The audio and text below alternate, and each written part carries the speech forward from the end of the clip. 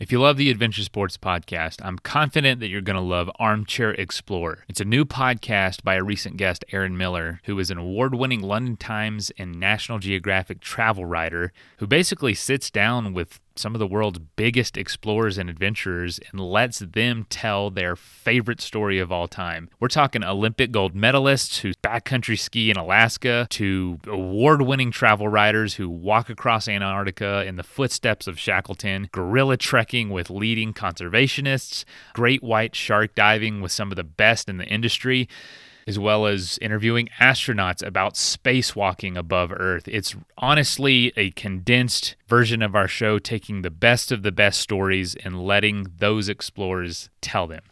If you're interested to hear more, I highly encourage you to check out armchair-explorer.com or just looking up Armchair Explorer anywhere you find podcasts. And let it inspire you to get out there and do something fun and do something epic. ASP listeners, you can get 50% off your first order of CS Instant Coffee by using the code ADVENTURE. Check them out. They've been a supporter of the show for a while, so it would really mean a lot if you went and supported them. Thank you.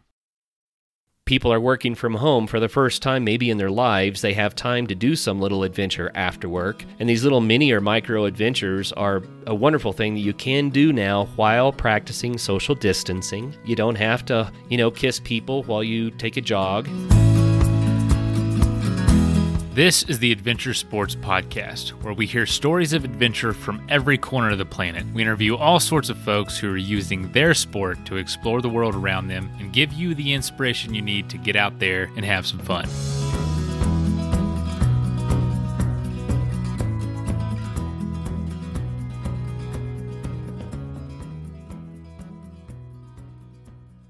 The biggest downside of hosting this show, and I will admit there aren't very many, but the biggest downside is definitely the fact that you do a lot more talking about adventure than you do doing adventure.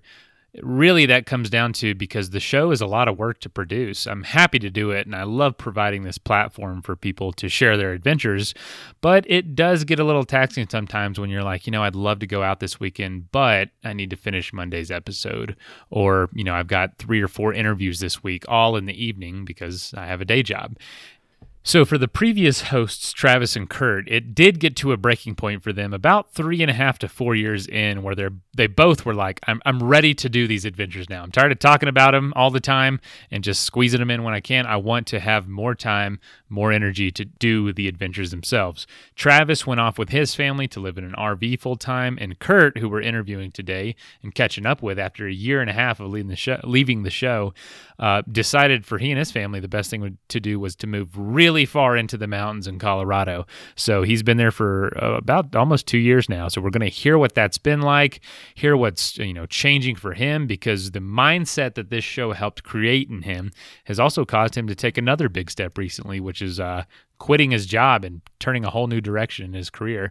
So we're going to hear all about that. And part of that is actually his new show that I want you to check out called Weathering Coronavirus, Updates and Hope. You can find it anywhere you get podcasts. And it's just Kurt talking about his take on what's going on, sharing some practical advice around working from home, around staying safe, around getting out there still through all this. And so it's just really good information, actually, and I've been listening to it really every day. But anyway, I hope you enjoy this take.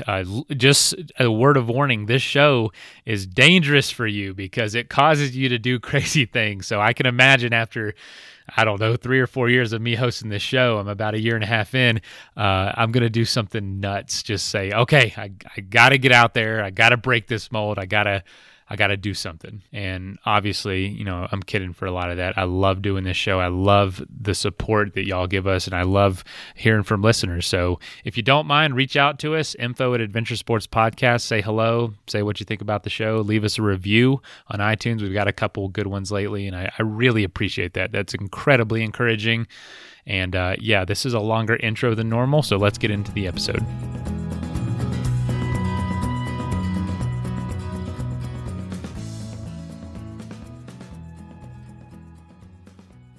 All right, folks. Well, we've got a treat today. If you've been a long-time listener of the show, you'll know that I am, considered the new host, even after about a year and a half now. But originally, Travis and Kurt were hosting the show, and today we got Kurt on the phone, Kurt Linville, and going to hear kind of what his last really year and a half has been like and what he's up to. But first of all, Kurt, welcome to the show, man. Hey, thanks, Mason. It's fun to be back on again. Yeah, absolutely. And, we're recording this in the middle of, a pandemic. So, and I know that for you, things are even more different because you are already isolated up in the mountains. But if you don't mind, would you take us back to kind of what led you up to the Gunnison area of Colorado in the first place, and kind of what led to me really taking over the show?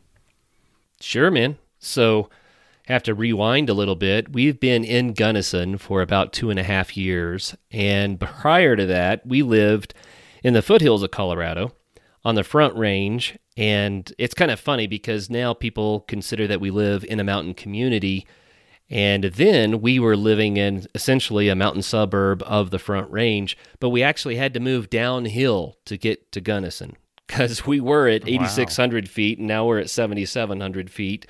But we were on a mountaintop before, and now we are in a valley. So nestled in the heart of the mountains in a protected valley is a completely different experience, I can tell you, and I much prefer it.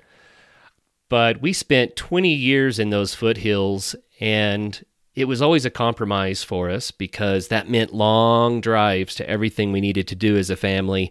It meant long commutes for work.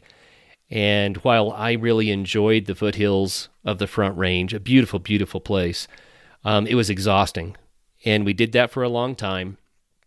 And my wife and I always looked at it as a compromise situation because we needed the income, of course, that was provided by the career in the Front Range, but we also wanted to live in a natural setting, and so that's kind of where we landed, but it was wearing us out. And so we started looking for alternatives. We still wanted to live in a natural setting. It's just our personal bent. I'm not criticizing anyone that lives in the city or the suburbs, but we really didn't want to do that. And so as part of our life goal, we were looking for a way to live in a natural setting and to be able to maintain an income. And so I want to give credit for our move to Gunnison to the Adventure Sports Podcast. It really is true. Wow. When we started interviewing all these amazing adventure people from around the globe, then I started getting more and more insights from the guests on the show how to live more of an adventure-based lifestyle, which often meant an alternative to kind of the traditional 9-to-5 or 8-to-5 career path that, most of the world finds themselves in. So anyway, the more of these people that I interviewed, the more encouraged I was that maybe there's an outside-of-the-box solution to living so far from work and so far from all the resources that we needed. And while we really enjoyed living in those foothills, it was just wearing us down. So one day, my wife was on Realtor.com, and she saw a house in Gunnison, and she thought, man, wouldn't it be fun to have a house like that in a small community? And she called me over and says, what do you think of Gunnison? And I kind of laughed because Gunnison, Colorado is the place that everyone drives through on the way to somewhere else. And it gets overlooked. It's not because Gunnison isn't wonderful and delightful. It really is. Gunnison has the nickname of the base camp of the Rockies because it's right in the middle of the action. But instead of being nestled in a box canyon somewhere like Ouray or maybe Aspen, it is down the valley just a piece, which puts it very central to some of the most amazing mountain terrain and opportunities that are in the state of Colorado. But because everyone is going to those little box canyons or locations, destination locations, they drive right through Gunnison to get there. And I had made the same mistake. So my wife and I decided that just for fun, we would take an anniversary trip to Gunnison and spend a long weekend in Gunnison looking around, and we immediately fell in love with it. What about it? Well, I never would have considered probably Gunnison as a destination for us had it not been for the change in my thinking that I got from interviewing all the amazing guests on the Adventure Sports Podcast. Because I started thinking, well, is there a way to have an outside-of-the-box solution that would allow us to actually live in a place like Gunnison? But you asked, what about Gunnison do I love? Some of the best mountain biking in the United States. The Greater Gunnison Valley includes Crested Butte, which means that we have over 750 miles of single-track mountain biking in this valley, which is just outrageous. I mean, I've been here for 2.5 years, and I barely scratched the surface of all of that. In addition to that, we have the ski area, Crested Butte, just 30 minutes up the hill. And Crested Butte was the first ski area in the nation to open extreme terrain in bounds. And it has some of the most unique terrain in all of Colorado and even in the nation. It's not a beginner ski hill, but man, is it fantastic. And being nestled up against the Elk Range, the most precipitous peaks in Colorado, make for amazing, amazing views. The view sheds up here are just out of this world. And so Gunnison not only has the mountain biking and the skiing, but it also has the largest freshwater body of water in Colorado right here, Blue Mesa Reservoir, which is really great for boating. And so we have that boating, plus we have the Taylor River, we have the Gunnison River, we have Tomichi Creek, and others that people use for whitewater rafting and fishing and kayaking. So you start to add it all up, and we live in a mecca for outdoor sports. That's what I love about Gunnison. But in passing through Gunnison originally, I was always on my way to somewhere else, so I didn't take time to look around. If you look around in Gunnison, there are a lot of adobe hills and sagebrush, and that's not the forest that a lot of people equate with the Colorado Rockies. But we live in a river valley that's full of trees, so we are in a forested area, and the cliffs that are carved by the Gunnison River make for some beautiful terrain that accent the beauty of the city. The light in the evening across that sagebrush, when I'm out mountain biking, I have fallen in love with Colorado high desert type landscapes, and we live just minutes away from some of the most beautiful forest in Colorado. So I think Gunnison has it all. So there you go. Long answer to a short question. Well, man, I mean, I love that high desert. I love sage, the smell of sage. I don't know, something about sage in that desert. Is there any downsides to living out there? Because it sounds like you're trying to sell it to me. I mean, that sounds awesome, honestly. I'd love it. I think you and Emily and Leon ought to move out here. Man. But there is a downside that keeps people away from Gunnison, and don't tell anybody. So everybody that hears this, keep it a secret, all 10,000 of you or more. Gunnison is one of the coldest cities in all of the United States, and I'm even including Alaska in that. In the wintertime, yeah. Gunnison is cold, and here's the reason why. When the Blue Mesa Reservoir was built, it created a 30-mile-long artificial plateau that causes kind of an air dam effect. And this, was built, I think, back in the 50s or something, and I have to look that up. But what happened is the cold mountain air that comes down the valleys in a storm cycle used to drain down the valley, which became the Black Canyon, which is now a national park. I didn't mention that, but the Black Canyon of the Gunnison, and it would drain on out and be gone. So Gunnison would have a cold weather cycle that would last a day or two, and then it would be moderate again. But when they built the reservoir, then this 30-mile plateau caused an air dam effect. And so now the cold air that comes down out of the West Elks and the Elk Ranges and even the Sawatch Range, that air gets kind of trapped in this valley like a temperature inversion. And so Gunnison stays cold. But there's also a benefit to that. There's no wind. Now, in the spring and in the fall, there's a little bit of wind, but by then it's also warm. But in the middle of the winter time, it might be 20 degrees below zero. No joke. But without the wind and with lots of ample sunshine, it's not miserable to me. Now, I like the cold, so I'm fine with it. But seeing those low temperature readings on the weather charts, I think keeps people out of Gunnison. And maybe that's a benefit because it keeps Gunnison a quaint, small, vibrant community of locals, and it hasn't outpaced itself and overgrown itself. Wow. So you're letting the secret out just a little bit that, we don't have to be, I do look at the weather and say, good Lord, Gunnison is, negative where everyone else is, much, much warmer. Right.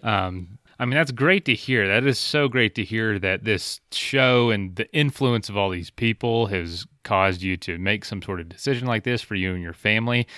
And that it's been a good decision. It's been something you're happy with. Do you see yourself and your family staying there for the long term?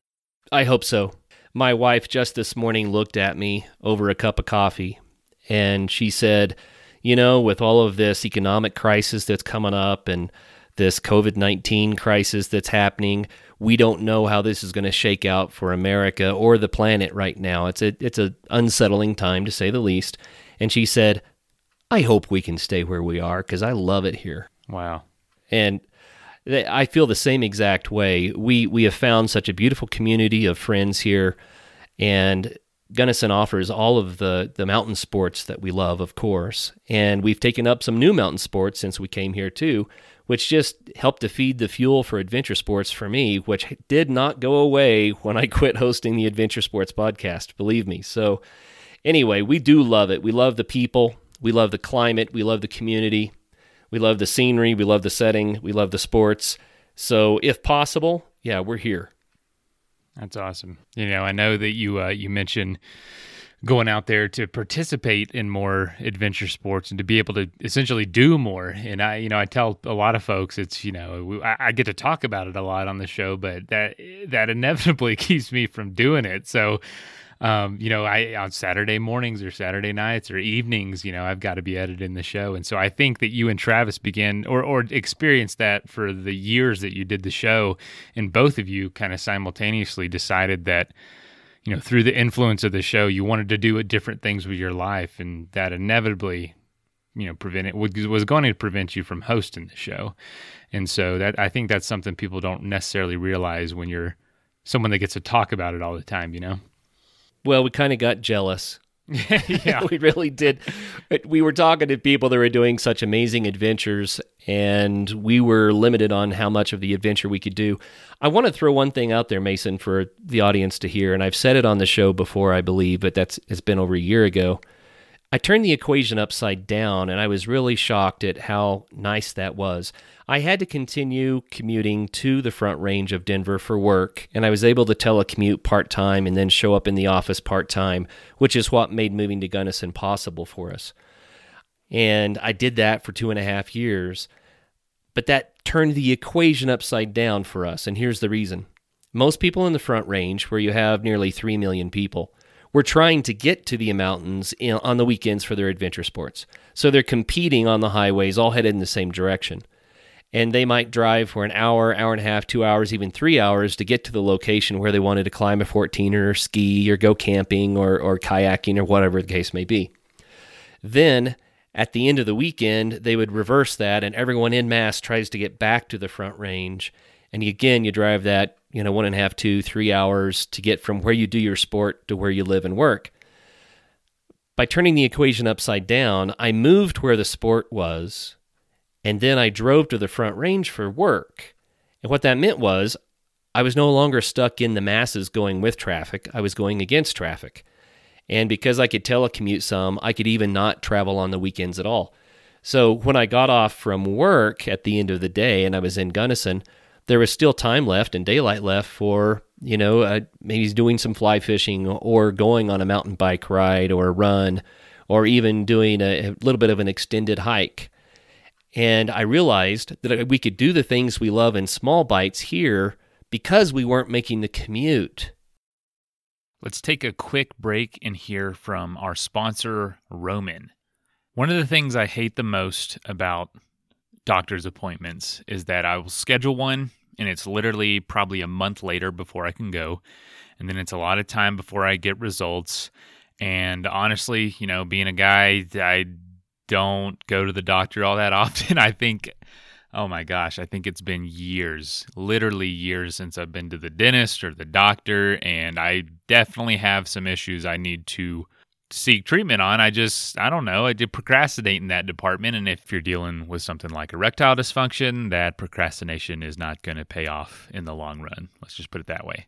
Good news is Roman has been spending years trying to solve this by building a digital platform that connects you with a doctor who's licensed in your state, all from the comfort of your home. So they make it convenient to get a treatment you need and on your schedule. So just grab your phone, and really all you have to do is use your phone or computer, and you complete a free online visit, and you'll hear back from a U.S. licensed physician within 24 hours. And if doctor decides that treatment is right for you, Roman's Pharmacy can ship your medication to you free in just 2 days. So you don't even need to leave your house. On one hand is great because I love to work. I'm a workaholic, so I want to work. I don't want to take time out of my day to go to the doctor, take care of myself. I kind of just want it shipped to me. You know, we're in this Amazon culture, and it's awesome to get stuff sent to us. And Roman has figured that out when it comes to dealing with erectile dysfunction. And obviously there's no commitments. You can cancel anytime. So if you're struggling with ED, go to getroman.com/ASP for a free online visit and free 2-day shipping. That's getroman.com/ASP for a free online visit and free 2-day shipping. And that is also in the show notes. All right, thank you. And let's get back to the episode. I've heard people say that, living somewhere beautiful doesn't mean you necessarily get to enjoy it, but you guys went out there with the intention of being able to enjoy it more often. And you think that formula for you has worked out to kind of prove your theory? Because I know you were talking about that when you first moved out there. Yeah, it really has. And when we lived in the foothills outside of the Front Range, then my commute was quite long. The best commute I ever had was a 45-minute drive each way. But most of the time that I was there, which was more than 20 years, I had an hour to 2-hour drive each way. And so there was very little time for exercise. On a business day, it was just business and driving. That's all I had. But now living in Gunnison, where we're close to the activities, that means I can do my full business day and still have time for the activities that we love around that business time during the week. So that's really exciting. Do you see any other people who have kind of taken that formula or given it a shot out there trying to practice that? It's interesting. I was visiting with someone that had lived here for quite a while, and he was asking how I earn my money and how we managed to move here. And he kind of chuckled and says, everybody has their niche. They figure out a way. And so there is a fair amount of that going on, but I would say this, Gunnison's local community is a real community. It's not just a resort town, with second and third homes here and trust fund. A trust fund economy might be the way to say it, right? Gunnison is a real mountain community where people are trying to make a living off the local Gunnison economy. And so the pay rates are low. There aren't any corporate jobs. You have the university here, which provides a lot of the income for the valley. And you have the public schools, you have the medical industry, everyone needs a hospital. And besides that, there's a little bit of ranching and then service industry jobs. So that pretty much encapsulates the whole economy here. So what I am working on right now is sorting out a way to do online business that I can use to bring outside revenue into the Gunnison Valley and maybe even provide new jobs here for the people. It's tough. If you want to move to Gunnison and get a job and live here, you may not be able to pull it off. You really have to have a way to earn your money outside of Gunnison because it is somewhat expensive and the pay rates in the valley aren't that high. So what would you say to folks who might not be in the position to do this right now, but want to in the future? Or who knows, man, taking care of, I know you guys have some parents that need care, and, could that at all change the situation for you? And if so, how would you maintain that level of joy in the mountains and getting to it when you can? I think that's where most people probably are, especially with the crisis going on. No one knows where they're going to settle in that. You know what I'm saying? Yeah, and I don't have an easy answer to that question, and I don't want to speculate. I will say this. We started by my saying that we interviewed hundreds of people who were using out-of-the-box solutions to live an adventure-focused lifestyle. And that was kind of the motivation for me to start thinking outside of the box and finding a way to have a healthier lifestyle for me and my family. The answer is not in a silver bullet. The answer is in getting creative. And we have more technology now in our world than we've ever had before that allow us to do things like having location independence, which is huge. I'm a huge proponent of location independence. We don't have to be strapped to a corporate office anymore to do corporate work.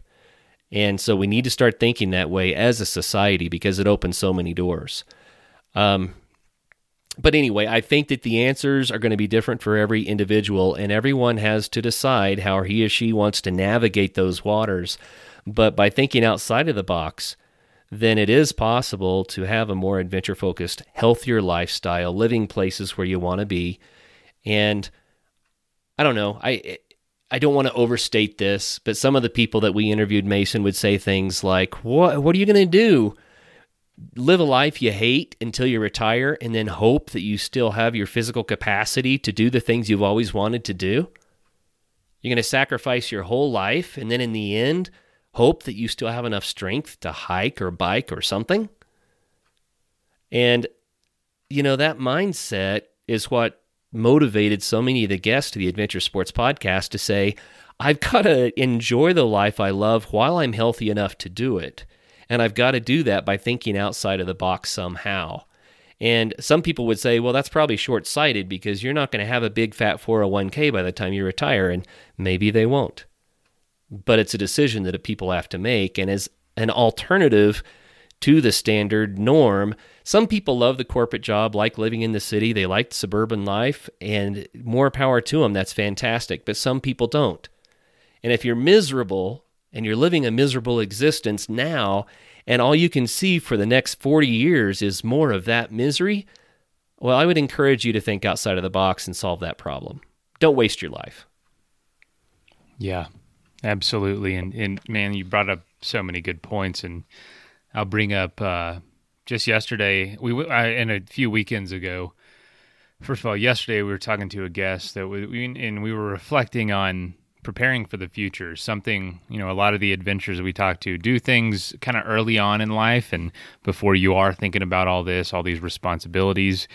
And they're like, the more I plan for the future, the less happy I become in the present. And it's like, oh man, that's very true. Like the happiest times I've been is when I'm not thinking about that. And then it makes me think, biologically, I was looking at my dog while he was talking, and I'm thinking, my dog doesn't think about tomorrow, really. Today can be the best day of his life, just with very little going on, very little excitement. And it has encouraged me to start thinking a little more presently.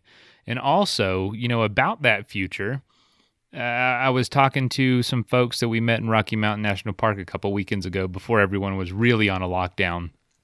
We went hiking. And this older couple in their 70s were climbing some of the crags up near the Continental Divide, and it was just pretty incredible what they were doing. But they got down, and we could just cross paths. They had a rope and their climbing gear and their crampons and ice axes, and everything they had looked like it was 50 years old. From the pants they were wearing to their shorts, to their socks to their equipment, and it was all very functional. But what it made me think is, we don't need thousands of dollars worth of gear to do these things. And these folks, are in a retirement age, but it didn't, everything they had on them is something anyone could buy right now and use for years and years and years to come. And if you expand that whole mindset to your entire life, yeah, your life and retirement can cost a lot, but it also doesn't have to where you don't need to sacrifice your joy today to be able to plan for, some unknown time down the road where, you're maintaining this incredibly, expensive way of life. It doesn't have to be that way. Right. I want to throw just a little caution into the discussion. Studies have shown that the people that learn how to postpone chasing their dreams a little bit, maybe. Mm-hmm. People that have learned how to postpone happiness so that they can do what's necessary to better their life situation. they generally do find themselves in a more fulfilling life. And one example of that would be college, right? Most people don't enjoy sitting in classes and going through 4 or 5 years of college to try to get a degree because their life is on hold. They haven't started their degree yet. They spend so much time on their studies that it's difficult to do anything else. College is tough, but we also know that if you have that degree, then your expected lifetime income and the freedom that you're going to get from that income to do the things you love to do make it worthwhile. So learning how to think for the future a little bit, I think does have benefits. So here I just said, you might want to consider living a little bit more for today. And then you said, yeah, my dog does that. And then I step in and say, yeah, but there's a balance. There is definitely a balance to it. There's a balance. I think what has bothered me is not bothered me, but some of the things is I tend to swing. The pendulum swings for me. I'll go from 100% living in the moment to 100% living in the future. And then, for me personally, it has been trying to just balance that out to where it's equal of both, to where I can say, okay, we've done enough for the future today. Let's take the afternoon to enjoy and to not just plug away and burn out in the next couple weeks. And absolutely, I'm glad you brought that up. So for you, living out in the mountains and, taking such a big step, what were some of the biggest hesitations, I guess, and some of the biggest challenges with you and your family to overcome? Because for me, I think, it's hard for me because I talk to all these people in my little office, and I'm just so inspired and so incredibly, motivated after the conversation. But I go out to the kitchen and I got to finish dinner, feed my son, talk to my wife, who didn't get to hear these people. So we're on these two different pages, if that makes sense, as a family. So how are you able to communicate that to your family and kind of get everybody on board and to move in a direction that would work for everybody?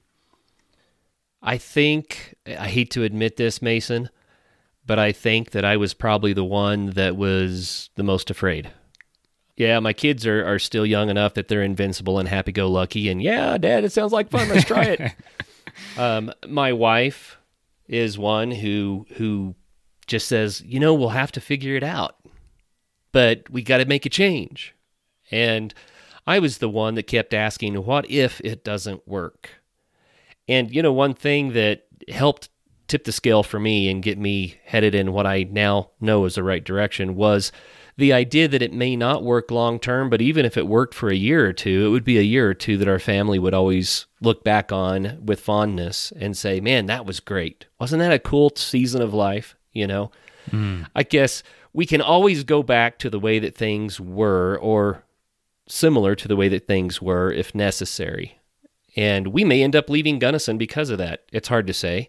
We don't know what the future holds, but I am now in Gunnison and saying I would rather sort out the best way to be here than to go back somewhere else, if this doesn't work out. And if we did have to leave, I could easily say those are the best years that we had for so long. It's been a fantastic experience. So it was scary. And I think that's what kept me from acting sooner was just the idea that, yeah, but what if we go try something like that and it doesn't work? Then what? And really, that's when you have to believe in yourself and just say, so you have a setback, you'll recover, right? You'll just have to figure it out from there. That's a great point because, it's different when there's an adventure that has a very outlined completion or start and finish, you know what I mean? Like I didn't finish the Appalachian Trail or I didn't get to where I was shooting for. But with something like a move where you're changing the direction of your life, I think it can be a little more experimental. You can set goals for you and your family. Like we need to try to make it 5 years at least. But if you're just going out there saying, we're going to give it a shot. If it doesn't work, it's not a crisis. And it was totally worth doing. I definitely think we're in that same boat right now with being here in Denver. Like, hey, it's been an awesome experience. We're ready for something else, but by no means is it some sort of failure or something. So that's. I'm really glad you said that because I think the fear of failure does prevent a lot of people from trying. right? And, all sorts of songs are popping through my head and things like, Rolling Stones Don't Gather Any Moss and Ramble On and I Was Born a Rambling Man and all that. That's not necessarily the lifestyle we're talking about. What we're talking about is something more moderate, not being a drifter, but the idea that you can pivot in life and try new things. I think a bigger danger than staying in a career, well, let me rephrase that. A bigger danger than trying new things is staying stuck in a career you don't like. And that's another kind of thought process. If you are doing something you don't like and you feel trapped and you're nervous about trying something else, well, you know what the outcome is if you stay where you are. And at some point in your life, you're going to realize it's not worth it. If you don't like what you're doing, you don't like your life, and you stay put because of some convenience, right, or some fear, well, you know what that outcome's going to be. That's a given quantity. What you don't know is what will happen if you try something different. Now, it could be worse, it could be infinitely better, but unless you try something different, you'll never know what that might be. And the fear of the unknown is what keeps us from trying things. But the reality is, I think we should be adventuring. We should be trying things because that's what gives life meaning. How did you know personally that you needed to make a change about where you needed to be versus making an internal change? Because I'll be honest, there's a lot of things, that I come to realize, oh, this is something I need to change internally before just trying to make all my problems go away by moving somewhere, if that makes sense. That's the trap I've fallen into a number of times. What was it like for you? How do you determine the difference between the two? Man, I wish I remembered who originally said this.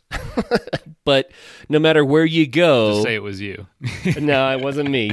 No matter where you go, that's where you are. And if you find yourself changing locations and still stuck with yourself, then the location wasn't the problem, you were. Does that make sense? Yeah. So that wasn't the case for you. It was no. Being somewhere new. I really did need to be somewhere new, but I think that the key to that is, have you done the internal work to tomate noche, as they say, know thyself? If you've done that internal introspective work, and you don't have to spend decades on it, but if you've done that internal work, then you can probably feel pretty strong about your decision to change your lifestyle. But if you've not done any of that introspection yet, and you're just running from job to job or place to place or relationship to relationship, if the whole world seems to be wrong, it's probably you. So it might be time to look to the inside. If the whole world seems to be wrong, it's probably, I love that. Goodness gracious. Well, that's awesome. And so, you just mentioned, if you're not happy with a career and job, and I know that you recently made a change. I don't know if you're ready to talk about that, but I'd love to hear kind of what gave you the ability and the boldness to step away from your career recently. I don't know if you want to share that, but I think it's pertinent to what we're talking about. Oh, good grief. I would have to get pretty open and candid to go into all the details, which I can share a little bit, but yeah. I have taken a pause from some of my previous career work, and I am trying to start some new things right now. And my company is still alive and going strong, but I am refocusing my energies. And moving to Gunnison was kind of step one. Learning how to live here full-time without the commuting is kind of step two, and that's where we are right now as a family. And it was a family decision. We all sat down together and agreed that we were on the same page, and it was another risk, like moving to Gunnison, backing off from my career focus and redirecting and trying some new things is another big adventure. It's another big risk. But as a family, everyone said, do it. Matter of fact, I think, again, I was the last one to agree, but my family really saw the benefits of trying something new for me, and they wanted me to go for it. So that's kind of where we are. And everything is so preliminary right now that I don't even have much to report, other than I did launch another podcast last week. Oh, awesome. Yeah, well, tell us about that. Well, the podcast that I launched last week, who knows what will happen with it, and I'll be candid with people. There are a lot of people out there that like to sell the idea of podcasting as a panacea, for earning an income and having the lifestyle that you want. And podcasting can be lucrative. It can be a great side hustle, especially. But as far as becoming a sole income, very few podcasters ever accomplish that. If you look at the numbers, believe it or not, Mason, right now there are over 800,000 podcasts in the world today. I saw that yesterday. I could not believe it. Granted, most of those podcasts are not active. Someone recorded a few episodes and then quit publishing new shows. But still, that's a lot of podcasts that are out there. The number of people that actually make a podcast go long-term is very small, and that's why the Adventure Sports Podcast has become such an outstanding show in the outdoors industry, I believe, because, we proved it, and you are continuing to prove it, that it can have longevity and that it can become a standard for the industry. But that's really what it takes, a lot of commitment. Most podcasts don't explode. There are very few Joe Rogans in the world, but I did read the other day that Joe Rogan can make up to $50,000 per episode. Let's take a quick message break and hear from our sponsor, CS Instant Coffee. With spring being right around the corner, I know that a lot of y'all are getting ready to plan some big adventures. One of the things you don't want to have to carry with you into the backcountry or on road trips or whatever you're doing is a bunch of coffee equipment. But if you're like me, you really can't go a day without coffee. That might be a problem, but I don't care. I love it. So that being said, I take CS Instant Coffee with me just because, it's super convenient. One of their packs can fill a 20-ounce container full of really good instant coffee, and I don't have to lug around a French press or an AeroPress in the backcountry, and it's just a few little packets with some stream water that's boiled. And so it's really convenient. It's so good that I actually drink it at home a lot of the times out of convenience. They've been long supporters of the show, so I would really love for you to go check them out at csinstant.coffee. Use the code ADVENTURE at checkout, and that'll get you 10% off. Really appreciate it. Thanks, y'all, for supporting the show for so long. Now back to the episode. I don't doubt it. It's a huge show. It's kind of like the world of sports.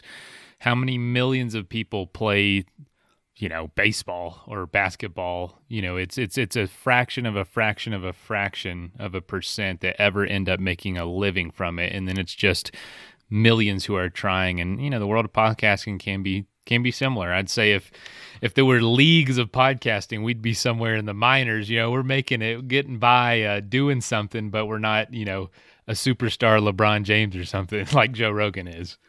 Exactly. And keep in mind, too, that Joe Rogan was an early adapter. Yes, and anytime exactly. there's a new technology that takes off, if you are an early adapter, then you're going to get a big initial following because people are looking for ways to use the new technology. And they found Joe Rogan, and he developed a following, and he has a vast listener audience. He would probably be considered one of, if not the most successful interviewer in the world today because of being an early adopter and having the willingness to, I think, speak the language of the times and not be afraid to, consider challenging ideas, But that said, I didn't start this new podcast so that I could become the next Joe Rogan. That's not on the radar. I have my eyes wide open. But here's what happened, Mason. Just around the time that I decided to do this career redirection, the coronavirus epidemic hit.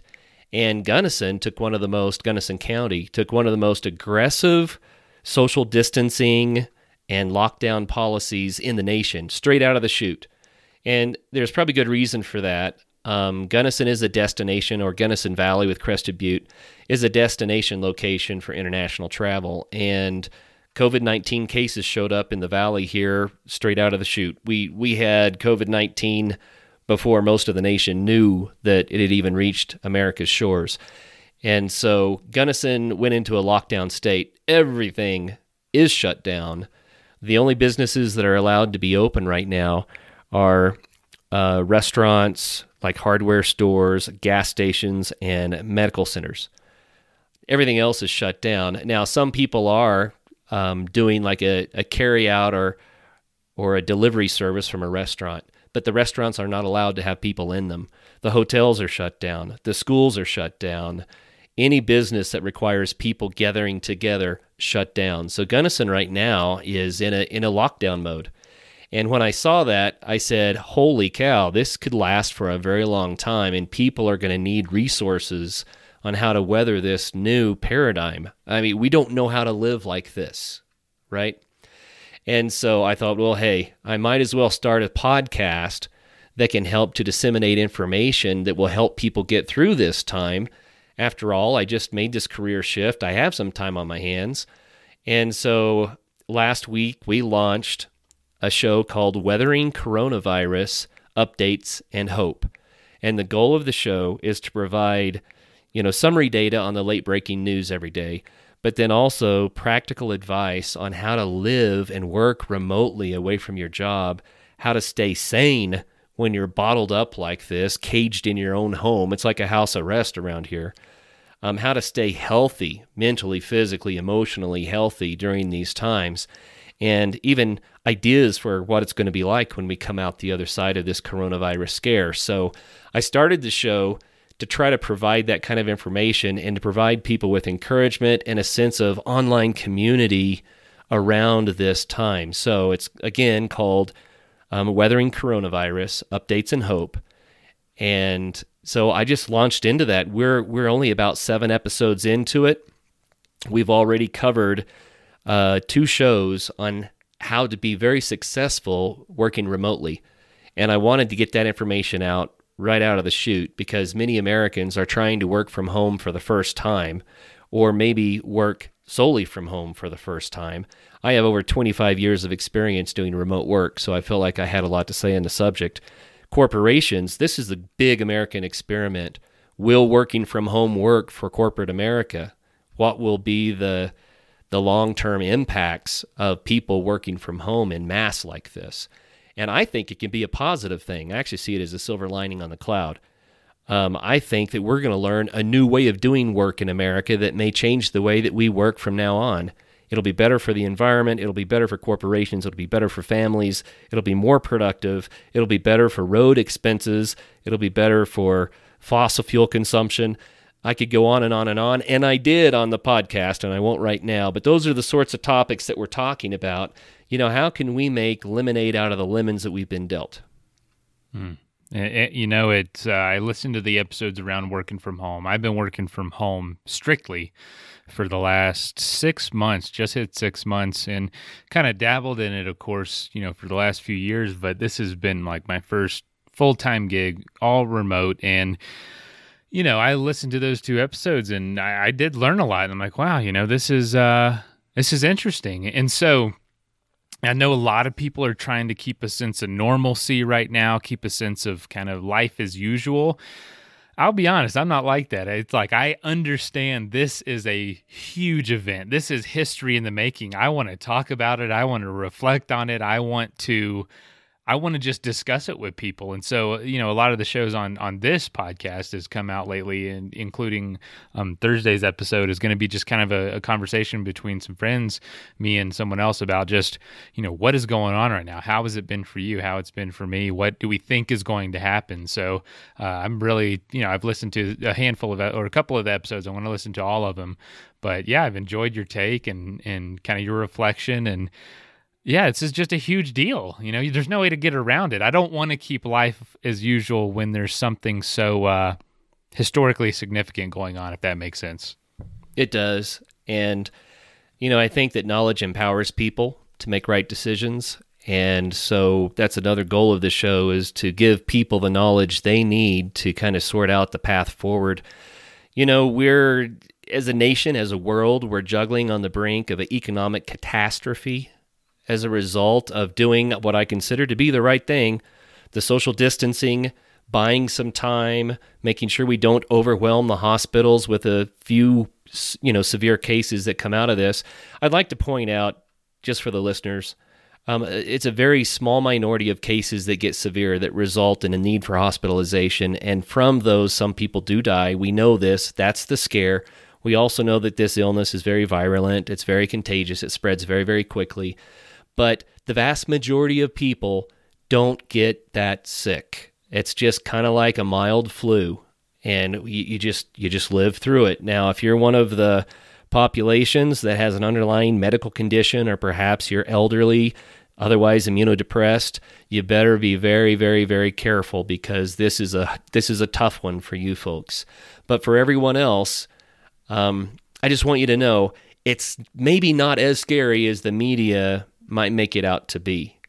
But still, the social distancing measures that we're taking are saving lives, and it's keeping us from overwhelming the medical facilities and the medical resources that we have in this nation and around the world. We don't want United States to become another Italy where they're having to turn people away to die. And even in Italy, though, there aren't that many people who are sick. And I know that sounds kind of crazy, but I ran the numbers, and it's like 1 out of 700 in Italy are sick. An extreme minority actually have the illness. But the minority of the people who have the illness that need medical care still overwhelmed the hospitals, and that's what we're trying to avoid. So I just wanted to kind of get the word out about that. We're doing the right thing with this social distancing, but we have to start looking for how now shall we live going forward, because we can't stay in this this limbo, might be a way to say it. We can't stay in limbo wondering when the economy can start back up again. When can we start resuming normal activities? Will we be able to keep the family restaurant open, or will we have to close it for good? Those sorts of questions are out there. They're scaring everybody. We need to start looking for the exit strategy, and we'll be covering that on today's show, actually. How can we transition back into normalcy from this without creating a second or a larger crisis? There are all sorts of these questions. I want to kind of bring the subject around to what happened in Colorado recently, Mason, because I think it's directly applicable to adventure sports. There were 2 things that happened that I found really shocking, maybe 3. The governor, straight out of the chute, closed down the ski areas across Colorado for spring break.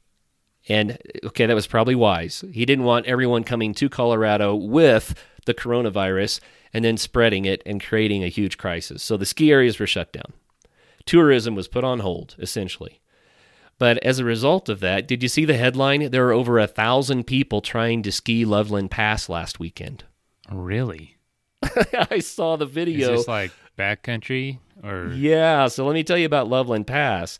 Loveland Pass goes up to over 12,000 feet, and the road switchbacks around such that you can park at the top, ski down, and hit the road at the bottom, and hitchhike or have a shuttle and get back to the top again. Yep. So people see that as a ski lift, and they want to go out and ski.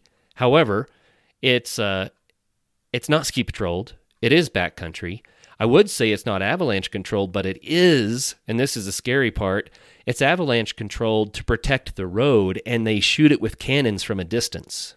Right. Right? So when people are out skiing on it, they're really taking their lives into their own hands. Matter of fact, there's signs posted right there that says, we might blast this while you're out here, so this is a bad idea for you to ski here. But yet 1,000 people showed up.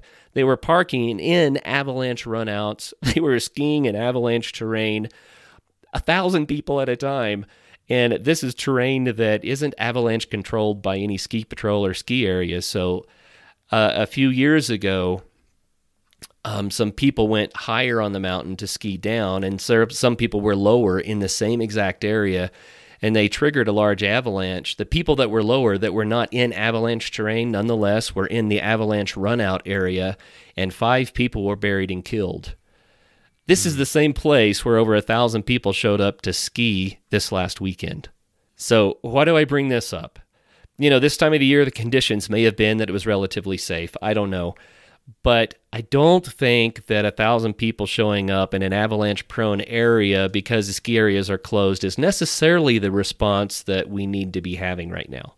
We might need to be a little bit, practice a little bit more wisdom than that, maybe.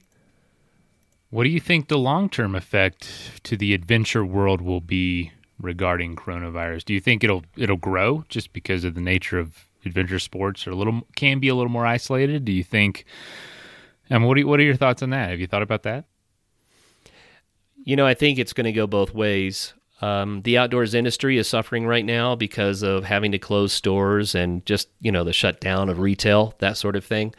But at the same time, people are working from home for the first time maybe in their lives, they have time to do some little adventure after work. And these little mini or micro adventures are a wonderful thing that you can do now while practicing social distancing. You don't have to, kiss people while you take a jog. You can be out there. Not here. You can keep the social distance and you can be healthy. And matter of fact, that's one of my primary recommendations for people is get out every day and do something, because otherwise you're going to become lethargic and depressed. I've been there trying to work from home. If you don't force yourself to go out every day and get sunshine and fresh air and move your body, you're going to get lethargic and depressed, almost guaranteed. And that depression can become chronic. So absolutely, go do your adventure sports, people. But that said, the second thing that happened that I wanted to bring up in Colorado is that the search and rescue and first responders were concerned about being overwhelmed trying to deal with coronavirus. And some of the staff themselves are sick, reducing their response numbers. And so San Juan County closed the backcountry. Did you hear that news? Yeah, I know. I've seen a lot of that actually with the Park Service and with just different, local governments closing backcountries and closing these open spaces. Yeah, what was your take?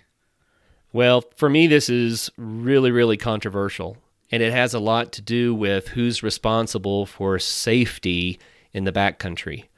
I have long been a proponent that the person that goes into the backcountry is responsible for his or her own safety, and that if they get themselves in trouble, that really is foolish, and they shouldn't have done it, and they're endangering others if they do. I've always felt that way, regardless of what the times are, crisis or no crisis. And then we get these search and rescue people and first responders and volunteers who go out and save people who got themselves in trouble, putting their own lives at risk in the process. They're heroes, and I applaud them, and I'm glad that those people are doing what they're doing because they're saving lives. They're giving people a second chance to be smart. But, for all the years that I was doing the Adventure Sports Podcast, I always emphasized safety. And I always told people, make sure that whatever you're doing, you do it in a way that you can come back to do it again another day, right?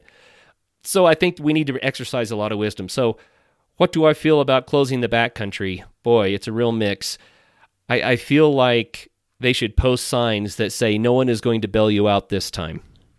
It is hard when you're closing essentially the refuge for society right now. A lot of us obviously find refuge in the outdoors all the time. Now, like right this second, it's even, I think, more crucial that we're able to get out and take breaks and, create some distance. Obviously you don't want to be driving hours and hours to get to somewhere or, be in a parking lot with tons of other people. But I think the outdoors is still vast and big enough to where folks in communities like yours and ours can very easily create space between them and other visitors, and maybe just making it explicitly clear that, hey, there's no search and rescue available now. So if you do go out, don't be foolish. Don't take risks. Just come out here to enjoy it.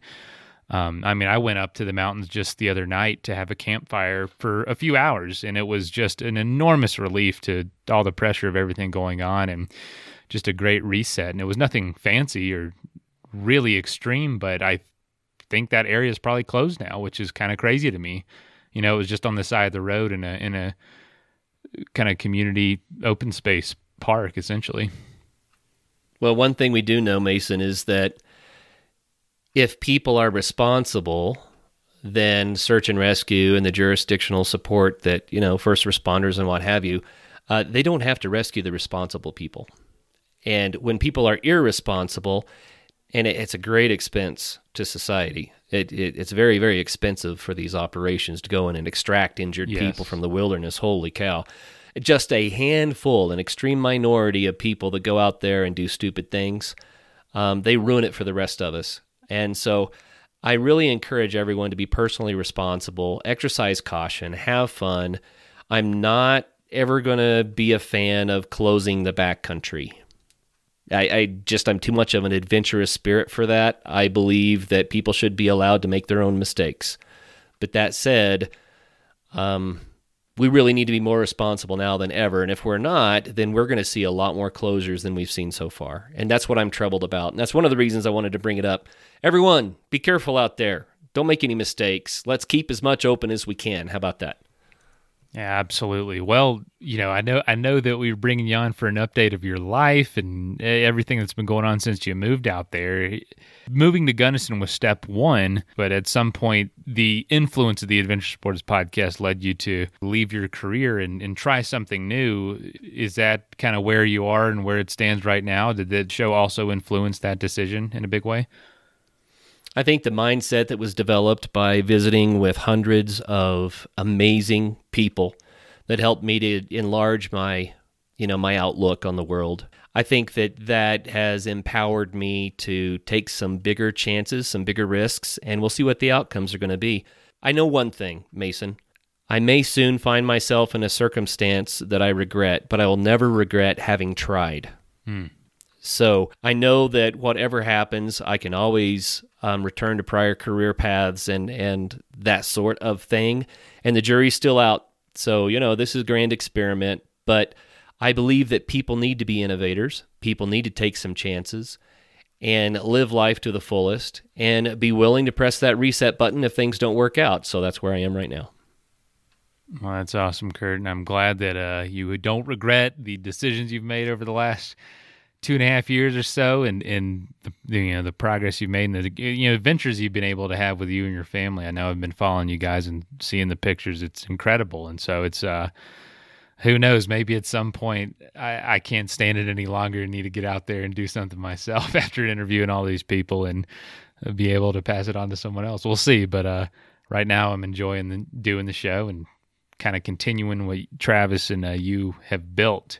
So, thanks for giving us an update. I wish you the best, and we'll be plugging, everything that with your new show and pushing that out. And let's do this again sometime. Oh, that'd be great. Thanks, Mason. I sure appreciate it. And everyone out there, if you're looking for what I like to think of as reassuring and concrete information about the coronavirus crisis, then consider listening in a little bit to Weathering Coronavirus Updates and Hope.